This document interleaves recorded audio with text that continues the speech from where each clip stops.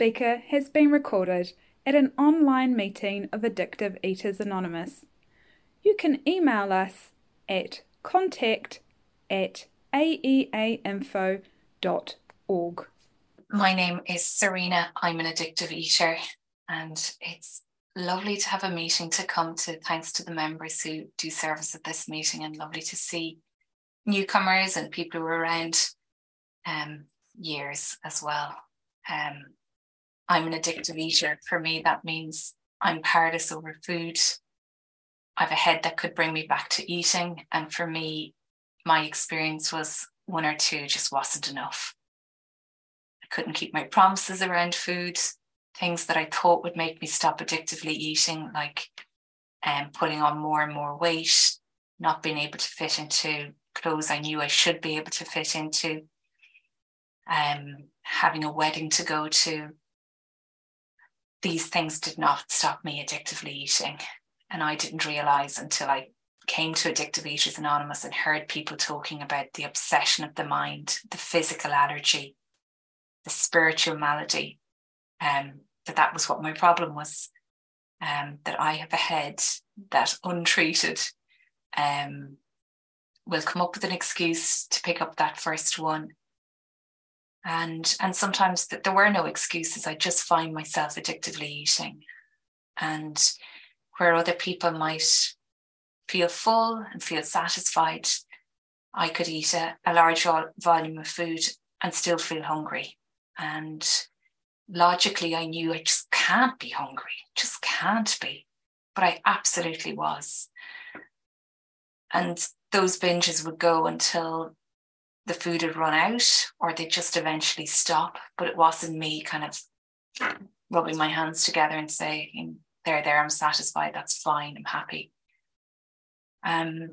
So I could see that I didn't eat like people I knew around me. I could see people in my family, could have their dinner, could have a bit of dessert and be genuinely satisfied. But that wasn't me. I was the person lurking in the kitchen afterwards to get a bit of this, a bit of that.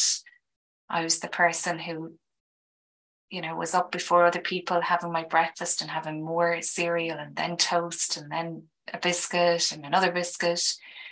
And that's what I was like. And there were times where I thought I was doing okay. And there were the times where I was just eating what other people would regard as healthy food, or I was doing a bit of exercise, or just not, mightn't have binged in a while. But I look back now and see that even in those times, the obsession was still there.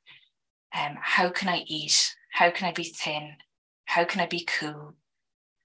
And a lot of thinking about me. What do other people think of me? How will I cope? How will I manage? And I hadn't a hard life, but that was the way I thought. And I was just before we came on, I just opened the AA Big Book, and there are stories at the back of that book. And one of the stories was Gratitude in Action. And the person who wrote the story said, I was afraid my friends wouldn't like me if I didn't do as they did. I knew firsthand that mysterious state of people who appear to be sure of themselves, but are actually eaten alive with fear inside. So I had the confidence to travel. I had the confidence to go to college and do my job, pay the rent. But I wouldn't have seen it, and I didn't realize that I was also full of fear. And it was mainly, full of fear of what other people think of me. How would I manage in that situation? If I was invited somewhere socially, it could be to a nice occasion, I'd be thinking, who's going to be there? Who will I have to talk to? And often my head would go to, I don't want to go. Who would have to die for me to get out of this? Rather than what we learn here is, what can I add to? How can I contribute to this occasion? And so I didn't see it as fear. I just felt it as hunger. And it wasn't until I came here and got to do the steps and saw that I'd plenty of resentments and plenty of fears and plenty of behaviour that all revolved around me, what suits me, that I got to see the causes and conditions of my eating. And because I'm an addict, just yeah, picking up the first one led to the second one and the third one and the fourth one. So I'm just glad it got bad enough. I'm glad I got to a place where I realized I was absolutely beaten. And that was after trying to stop doing what I was doing, but not being able to stop. After going beyond a weight that I thought would make me stop, I stopped weighing myself. And realizing that there was nothing on the outside that could explain why I was eating the way I was eating. And thankfully, when that happened, I had seen a notice that said, "Is food a problem for you?" And it was on a flyer in a library. And I used to walk by that flyer, and eventually I wrote down the number, and eventually I made a phone call. And when I made that first phone call, I had the experience of realizing this woman knows what it's like. She knows what it's like to be me the way I am around food. And that was a powerful experience for me because I just hadn't had that experience before. And I had been so secretive about my eating, and I hadn't been open with my family or my friends about what I did. And out of that, I ended up being 12-stepped by a woman, which means she met me. I met her in her house, actually, and she shared her story with me. And I just found that powerful. I thought I was going to be talking about me, but actually what happened was she shared her story with me and I related to it. And I went to a face-to-face meeting after meeting her. And those first few meetings I found quite intense because people were sharing about stuff that I kept secret for years and years and years. And I also, I think, found it intense because it was like letting the cat out of the bag, admitting that I really have a problem. I did not want to have a problem with food. I did not want to be somebody who couldn't manage her food, but I am. I'm somebody who on her own can't manage her food. So thankfully, through more eating, I was going to meetings, but I hadn't stopped addictively eating. I asked a woman to be my sponsor. And why did I do that? Because I heard other people talking about it. And because although I was full of fear, the fear of going on the way I was going on just got a little bit less than the fear of asking her to be my sponsor. And at that point, I remember thinking, if she tells me to eat screws 3 times a day and go around a mulberry bush backwards, if that's what she does, I'm prepared to do that. And it wasn't like that. She gave suggestions about what meetings to go to, people to ring. She advised me what to eat and when to eat, and I was to ring her every day. And that was a start. So I'm just glad that I found people who'd found a way out. And my life today, in some ways, looks similar to what it was before I came into recovery, and in other ways, it's completely different. I've had a week off work, and it's just been lovely. I've got to spend time with my parents, and they live in the country. I live in Dublin now, and just got to be in their home, enjoy their company, enjoy seeing them with my little daughter. And that was a house that I did a lot of binging in. And it was a house that I thought, I'm going to have to stop going there if every time I go there, I eat like that. You know, and this week I didn't have to eat their food.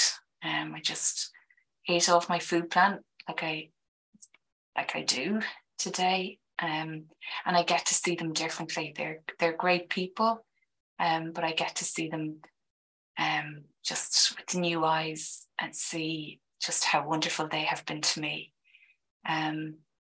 So yeah, great parents. They didn't have they wouldn't have a solution for addictive eating. At times they, I think, struggle to understand it. But at the same time, they've been really supportive of me getting to meetings, minding Isla when I'd need to make a phone call, doing what I do, having my meals at certain times, weighing and measuring my food.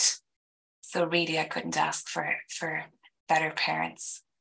And today, back in Dublin, and I can be in the kitchen on my own. I'm not there thinking, oh, now's the chance for me to eat, when there's no other adults in the kitchen. And And that's not the way it used to be. People used to be inconvenient to my eating. They come back into the kitchen and I wouldn't be pleased to see them. And now people can come and go.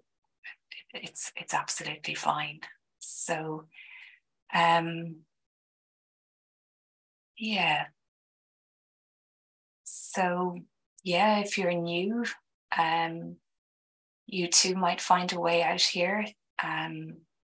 Certainly didn't do me any harm to start coming to meetings and just see what was here. Yeah, and if you're, maybe struggling, there've been times I've struggled in recovery, but just to be given the grace to go to another meeting, to be given the grace to pick up the phone and just begin again. Just begin again. What do I need to do today? And for today, I need to have my meals on time, have no more nor less, get to my meeting. If it's a day to ring my sponsor, keep in touch with other members. I just keep needing to hear this message every day. Because on any given day, I can get into myself, get fearful, get worried, think about the future. And I just find it powerful that when I pick up the phone and another member shares with me, it just settles it. I get to hear my higher power speaking through other people and just, shedding a bit of light on whatever's going on in my head. So I just want to read a little bit at the end of that story as well. It's on page 199. And it says, I also know that in the future, I do not have to drink or to eat. I want to keep this life of peace, serenity, and tranquility that I have found. And at the very end, it says, I shall keep all that, and I won't have to drink if I remember one simple thing, to keep my hand in the hand of God. And for me, what does that look like? It looks like trying to do a little bit of prayer and meditation. It looks like hearing other members share about recovery. It looks like coming to meetings and hearing that message of recovery and getting to it and just enjoying the people in my life. And for me, can I just be grateful for things being different and not having to eat myself to death the way I was. So yeah, the life I have today is absolutely thanks to a higher power and recovery. It absolutely isn't me. So thank you for a place to come, and thank you to all the members who've shared with me, over the days and the weeks and longer. So it's a privilege to be here and looking forward to hearing other members. Thank you.